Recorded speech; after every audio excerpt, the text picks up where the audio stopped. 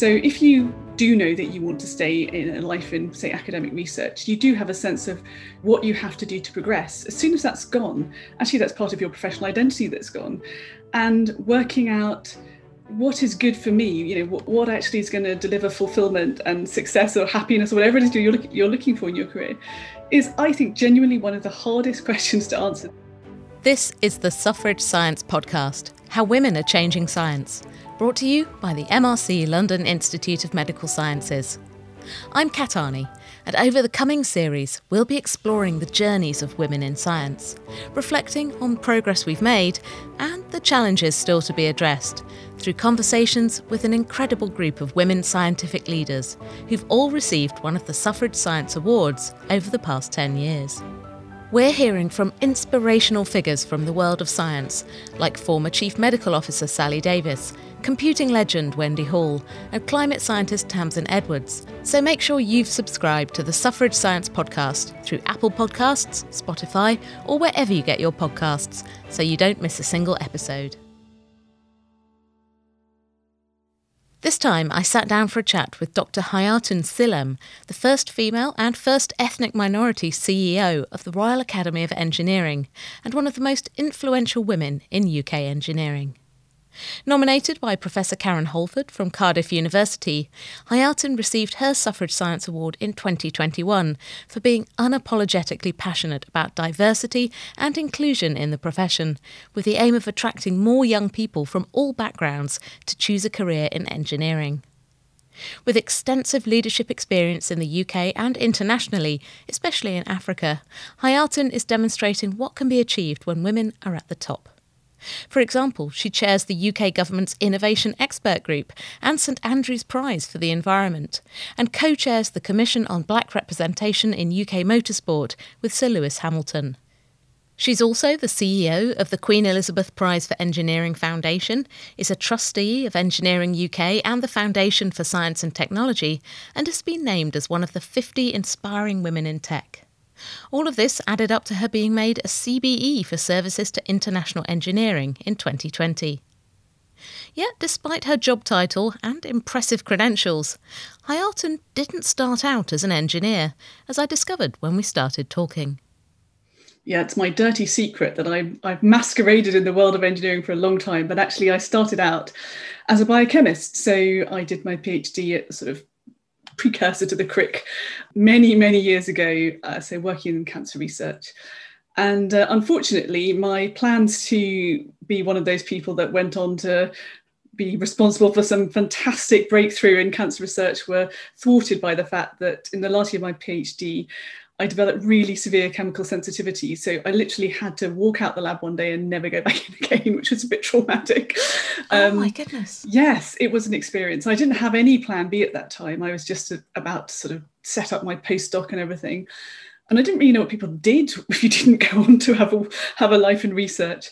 So I had to basically find a plan B quite quickly.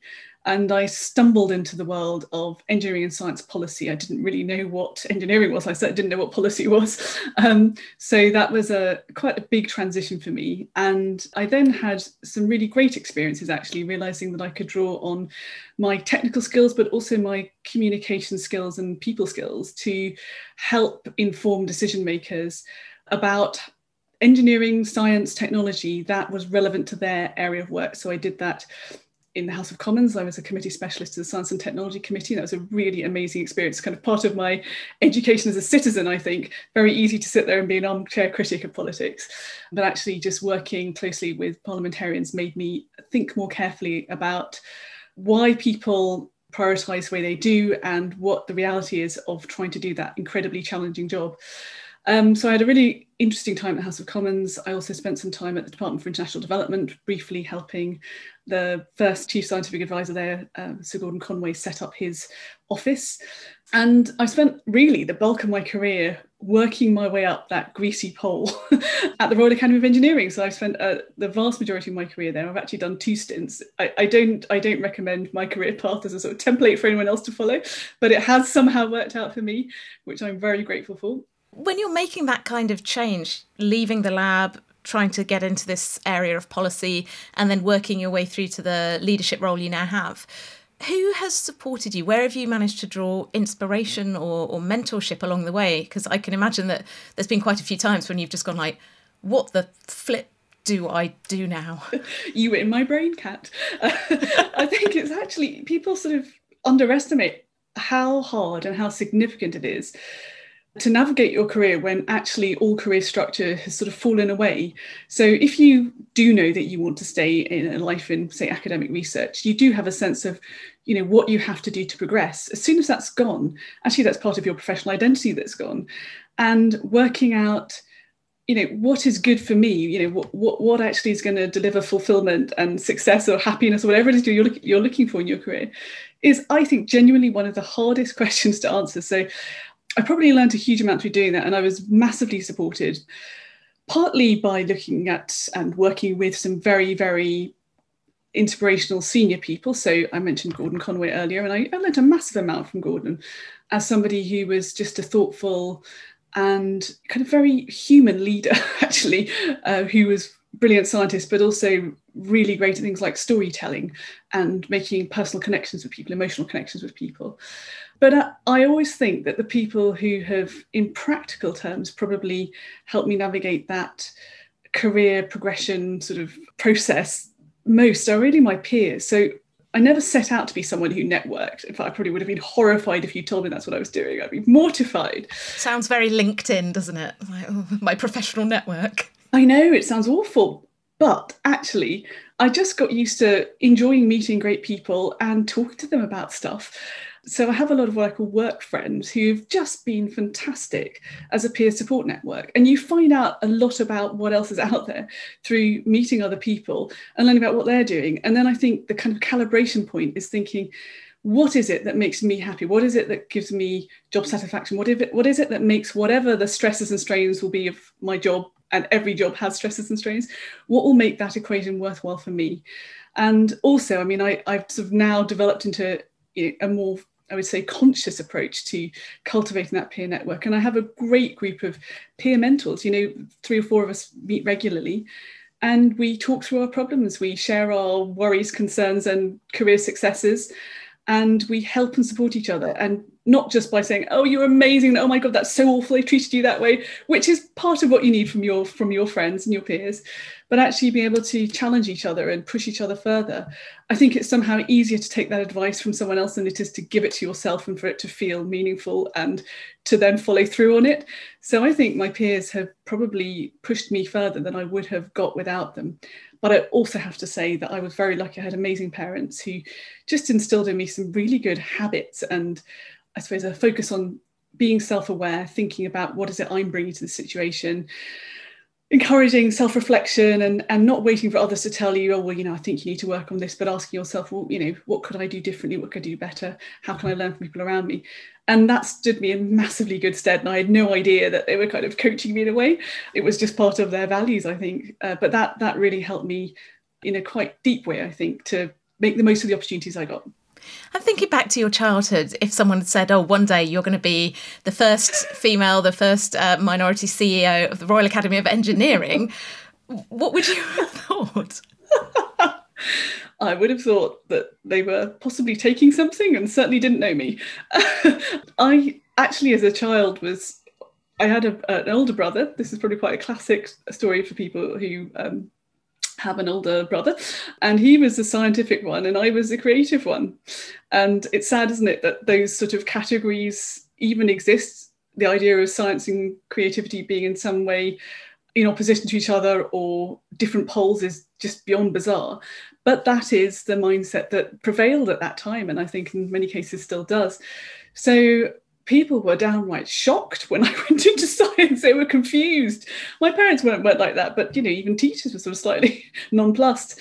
And I just didn't know what engineering was until I ended up working in it. And I think that is, again, an insight into part of why we don't have more women in engineering, because if, like me, as a sort of secondary school student, you're picked out as being capable in science or maths, people just channeled you into medicine. And then there was a subset of those people who wanted to be vets.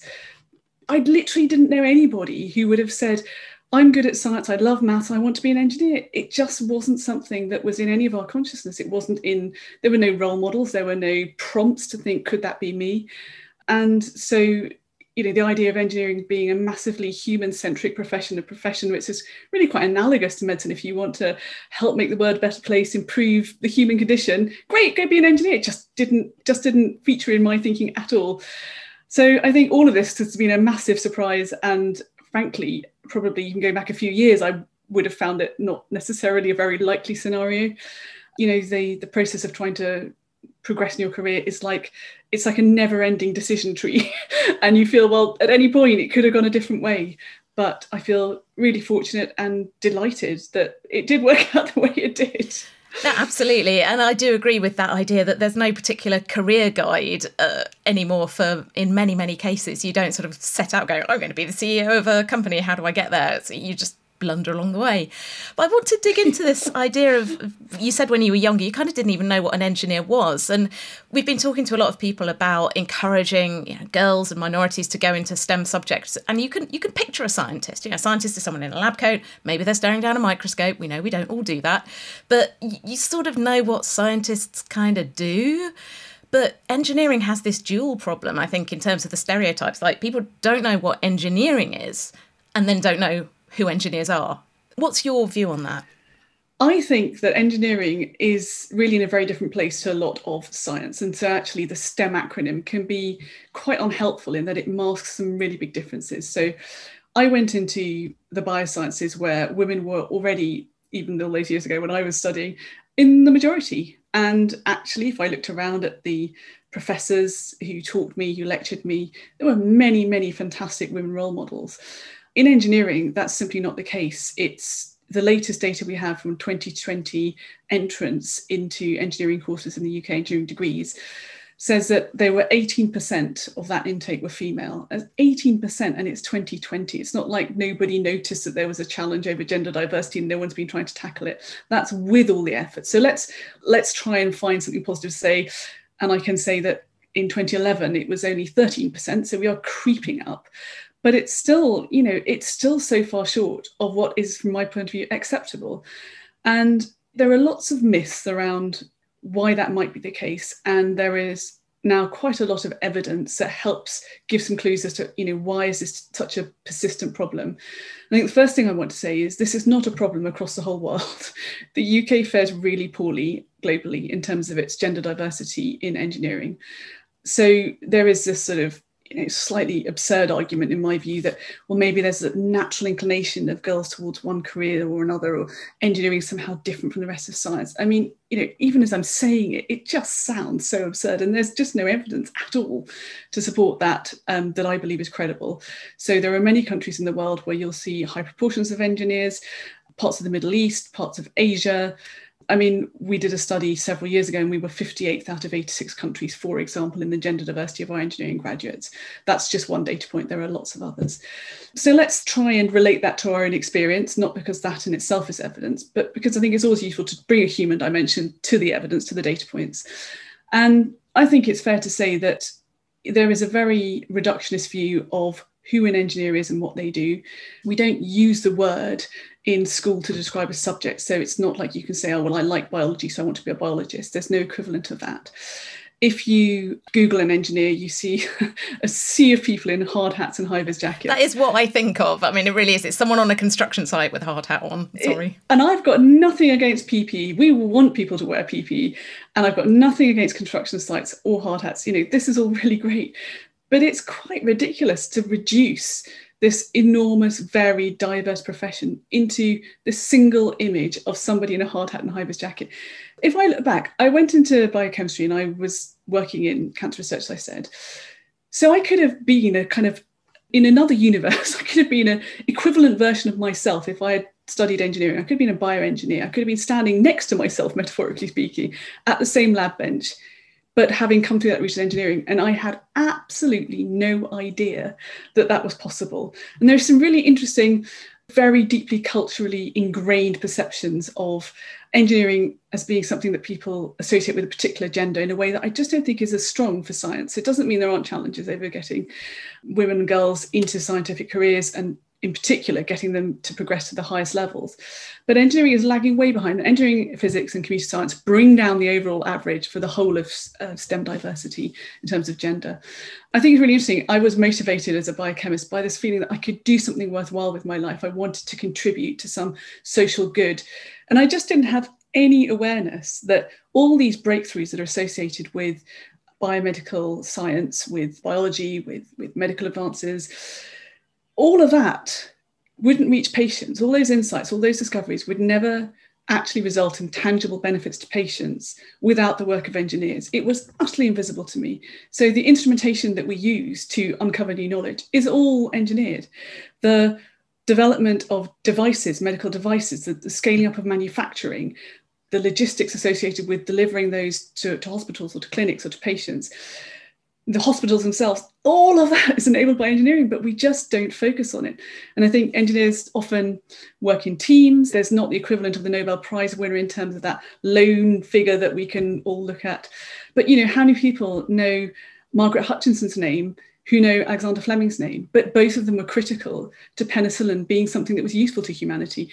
Margaret was the one who industrialized that process. The insights that Alexander Fleming and his colleagues came up with wouldn't have actually benefited anyone without the work of someone like Margaret Hutchinson. So I think that's an example of the differential emphasis we place on discovery and insight and that kind of aha moment, the intellectual endeavour rather than the practical delivery of solutions.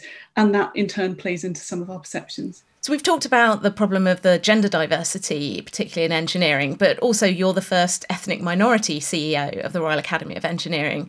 So where are we with that kind of diversity in the engineering workforce? It does feel very sort of male, pale and stale. Yeah, so we currently have a profession in the UK that is 9% Black and minority ethnic engineers. That may not sound as horrific as the 12% female engineering stat that we have for that same UK engineering profession. But then when you look at what's happening, there are some really, really troubling statistics underpinning that headline. So actually, Black and minority ethnic students are overrepresented in the engineering cohort versus the wider population. So it's varied over years, but it's been well over 20% for a long time now. And it's over 30% in some cases. And then what you see is that the transition into engineering for those Black and minority ethnic engineering graduates is much worse than for their white counterparts. So one of my least favourite statistics in engineering is that you're twice as likely to be unemployed 6 months after graduation if you're a Black and minority ethnic engineering graduate than your white counterpart, even when you control for the type of university you went to and the class of degree you got. And those differences persist. So you're more likely to be unemployed over the longer term. And if you just look at the sort of who makes it into engineering roles, 60% of white students in 6 months after graduation are in engineering occupations, 37% of Black graduates are. These are really worrying differential outcomes. And unfortunately, and I don't think this is probably going to come as a surprise to anyone, you have lots of other pieces of data and evidence that say that your whole experience of the engineering workforce is also different depending on your diversity characteristics, with people who come from Black and minority ethnic backgrounds saying that they feel that their assumptions are more likely to be made about them, they're more likely to experience inappropriate banter, that sort of thing.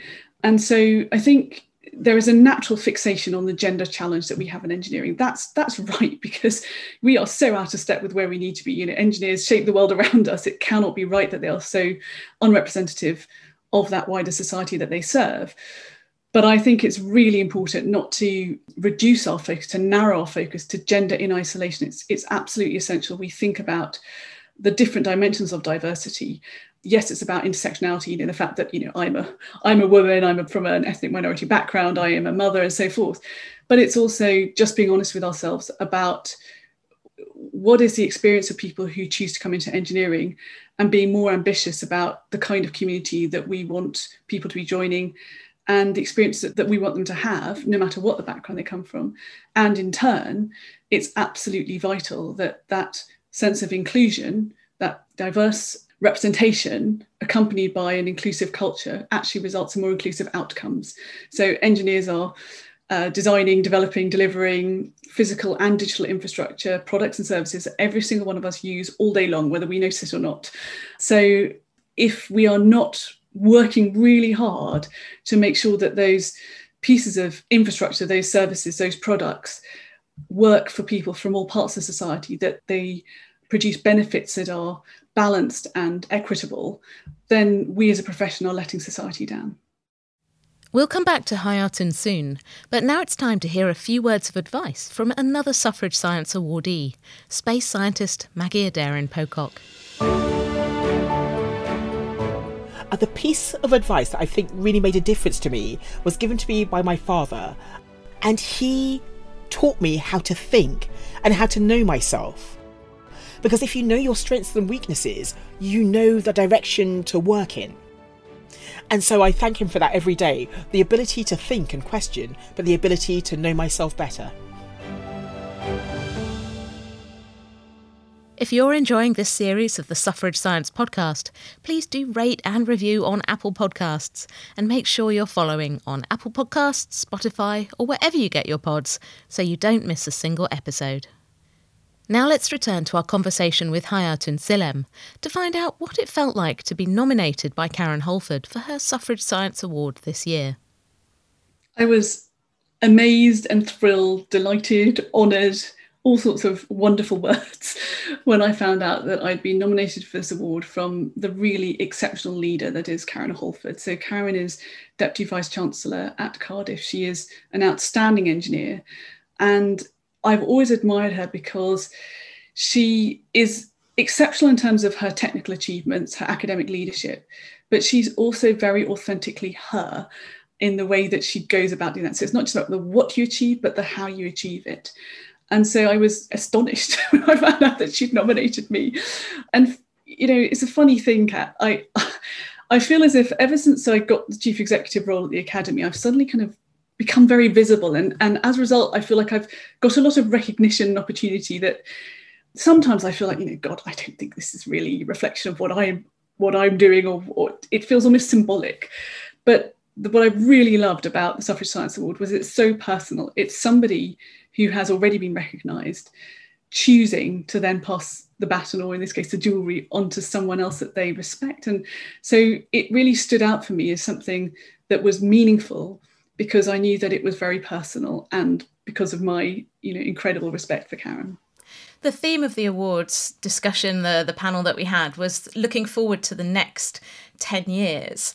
So, you know, thinking about where you are in your life now, what do you think the next 10 years holds for you as a leader and you as a leader in engineering?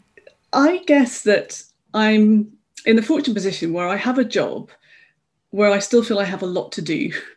And I think that's really fantastic. I want to have that feeling of motivation when I get up every day and metaphorically at the moment go to work, not really going very far. But for me, you know, I have to feel that there's something worthwhile I can do with my energy and my effort. And I do feel that being in the current role I am, I can leverage my personal qualities, who I am, as much as the skills I have, to hopefully make a difference. So I think we're very far from done with the diversity challenge in engineering. And I think more broadly, there are a whole set of issues around the interface between engineering and society. And really, that's where the Royal Academy of Engineering is positioned. It's harnessing excellence within the engineering profession in order to deliver greater societal benefit. So there is so much in that space that I feel I can contribute to personally through trying to provide effective leadership for the Academy. That is very motivating. I don't feel any need to be thinking beyond that in terms of a day job. And I'm also fortunate that alongside my day job, I get to do a range of other interesting roles. So some of them are directly connected with my job, and some of them are sort of maybe one degree of separation away from that, but all in some way contributing to this wider objective to ensure that engineering and technology really are in the service of society. So, for example, I'm currently chairing the government's innovation expert group, and we're supporting the government in developing an innovation strategy. And it's a great thing to be able to harness, you know, my expert network for, and to really try and do something useful on. I co-chair a commission with Lewis Hamilton focused on improving Black representation in UK motorsport. I mean, what is not to love about these opportunities where you can extend hopefully your reach and your impact, your ability to make positive change happen through working with different organisations. I'm in a very fortunate position where I have many things to keep me interested and engaged. I do think it's fascinating that you've gone from working in a lab into an area of policy where, it's not the world's most sexy area. I think people who don't work in policy don't understand how important and fascinating it is, because this is sort of one of the ways that change happens, is by having policies, good policies, and implementing them. And then also engineering, that's got this sort of image problem as well. How do you see yourself in that role of really trying to get people to understand how important these things are that maybe people don't see as important and sexy, perhaps? I can see being a film director is very cool and sexy, being an actor is very cool and sexy, finding a vaccine against COVID is very cool and sexy. Being a policy person or being an engineer, not so cool? Well, obviously, I'm deeply shocked. I don't recognise at all what you're describing, Kat. But no, more seriously, I think in a way that's partly why I decided that it was worth staying in this area, because I feel I can make more difference here than I could in a sector or a community where there were more people like me. So it's a kind of accident of birth. But having got to a certain point in progression, I thought, well, I can see why the very fact that I, for example, was appointed the chief exec of the academy is a statement in itself, and it's something that then gives me a platform that I can leverage.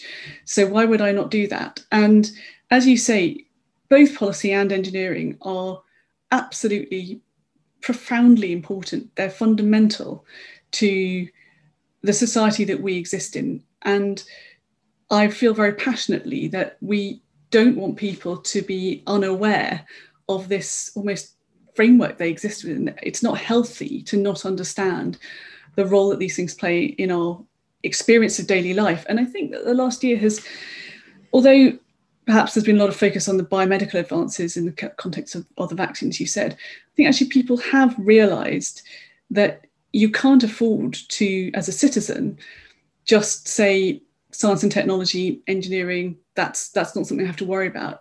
There's a very immediate connection. So rightly, we have celebrated the incredible people who've developed new vaccine technology, new platforms.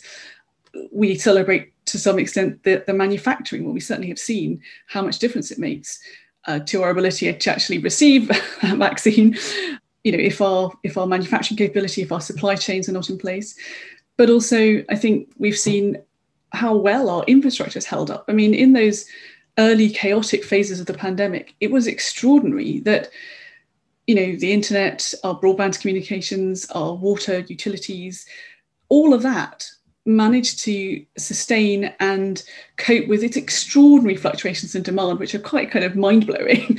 It all held up, not by accident, but because of the hard work of engineers and many others who had put that thought into creating resilience in the way that it was designed, who had made sure that the maintenance of those networks was absolutely kept on top of during this incredibly difficult time. So I do think that at a societal level, we have seen how that does connect with our daily experience in a way that I think is quite healthy, but there's still lots more to do. And of course, that's a big focus of what we do at the Academy. So we have, for example, this engineering campaign that is very much about trying to challenge the outdated perceptions of engineering that both young people hold, but also they're people who influence them, parents, teachers. We have an annual awareness day now, first Wednesday in November, where we try to show the engineering that's underpinning people's lives so that people who are just going around their daily business see, oh, hang on a minute, yeah, I've just used engineering there. Oh, there was an engineer that did that. Let me visualise these people. Let's humanise it, bring it to life. Yeah, I'd love to know, who are the people who are just making this call? You and I are obviously not speaking in the same room because we're still in a pandemic. All the technology that's making this call possible and the way it's held up and the way it's improved over the past year, I think is just a real testament to that kind of computing engineering and the digital infrastructure that's going on underneath it. Absolutely. These everyday heroes, they deserve to be known. They deserve to have names and faces. And that's part of what we're trying to do through the This is Engineering campaign and This is Engineering Day each year. So we're still building up, but it's been really great to partner with lots of major organisations who want to also shine a light on the fantastic engineering talent that they rely on each day, whether that's Amazon or whether that's some of our fantastic broadcasters like the BBC or some of the supermarkets. All of these organisations can't function without engineers, and it's about time that we saw who they were, because actually that's part of how you do help more people to see themselves as having a future in engineering, by putting faces to this profession that is not all about hard hats and high-vis jackets. And then on the other side of it, you've done all this amazing work and you're trying to raise the prominence of engineering. But at the same time, you've also spoken about being a mum and the importance of that to you, the importance of your family. And how on earth do you keep the balance of being a mum, raising your kids, and then doing all this incredible, impactful work that you've been up to? Well, you make it sound so great. It doesn't always feel like that day to day. I can see no finger painting in the frame. So it's all carefully staged. This year's been an interesting test for me because part of how I have combined having kids, I've got a 9 and a just turned 12-year-old, part of how I made that work is by really clear compartmentalization of my life previously. So I was very much, I'd work intensively 4 days a week in the office, and then I was at home 1 day a week, and very much there when I wasn't at work. I was the kids had me as a sort of first priority. And of course, it's not all about me because I've got an amazing husband and my mum has been fantastic in helping with the childcare. So, it's a kind of extended family model. It's not all about a heroic effort from me. I want to be very clear about that. But the test for me this last year, was that ability to compartmentalize my life into work and home just completely was flipped on its head. So for the first lockdown, I think I had for about 5 weeks, I had my then 8-year-old daughter sitting in every single meeting I had. And I have a lot of meetings. So it was a really odd experience. But I think out of it, it's also given me the opportunity to realise I don't have to be quite so regimented in the way I segment my life. Maybe at one stage that helped me. And, things change over time. So I think when I started out as a mother, I was just on the verge of being promoted into sort of senior leadership team level. Actually, I think I had my interview to become a director when I was 7 months pregnant, which is an interesting experience, and fantastic that the organisation said, yes, we still want you, even though you're just about to go on maternity leave. So at that stage, I really felt I didn't want to emphasise the fact that I was a mother. I wanted to really be seen as somebody who was entirely, if you like, equivalent to my counterparts who either had much older children or didn't have children. And as I've gone on and also become more senior, I've realised that part of what I can do is to say, look, I'm a human being and there are different bits of my life and they do intersect. And I don't need to avoid talking about children. I don't need to worry that's going to impinge on people's perceptions of me. I think the wider almost culture in the workforce has also changed a bit over that time. So now I think people don't necessarily feel that inhibition about, I don't want to talk about my children because it might be perceived as being, I'm not so serious about my work. But I was still quite conscious of that at the time I became a mother. And so I hope that now I'm part of a generation. I see loads of other people who are much better at me than this, actually, but certainly in that group of us who want to say we are whole people. And I firmly believe I'm a better CEO because I have children. It's not to say that I believe you can't be an amazing CEO without children, but for me personally, it improved me. It just put that little bit of separation between me and my work and helped me to, I think, not over obsess, not be quite so anxious, not be so kind of controlling of everything. So I think I became a better CEO, and I certainly would not be a better mother if I was at home more. So nobody in my family thinks that the answer would be for me to not have a job. I'd be horrible. So it's not a zero-sum game. People often think, how do you fit it all in? But actually doing both for me makes me better at both. And I'm very proud to say that, and very grateful I have that opportunity to pursue both those parts of my life in parallel and not feeling like I'm compromising. I don't feel fully, I don't feel conflicted. I don't have this guilt complex lots of people have, just because I know I would not be better at either if I didn't have the other part of my life. I guess it comes back to that question of visibility as well. It's seeing women leaders. We're seeing a lot of women leaders now starting to come through, but it's like women leaders who are mums, women leaders who are not mums, women leaders who have small children, women who are, and I think this is still maybe the last big taboo, women leaders who are caring for older parents or have caring responsibilities for people in their family. It's like we are humans and we work, but we are also humans, and life goes on, and life is actually really important. Absolutely, and I'm in that sandwich generation. So my mum is a great help in my life, but I also have a dad who's poorly, and so we took a rather extreme approach to trying to integrate our lives. So we live 2 doors away from my parents. Doesn't work for everyone, but it works brilliantly for us. But yeah, it is. Life is full, and I wouldn't have it any other way. But there are times when that is intense. I think your point about visibility is also spot on. So visibility is a word that I would say I'm marginally obsessed with. And it's partly because for a lot of my career, I just felt invisible. I felt like I had to work harder than everyone else to be seen in my own right professionally.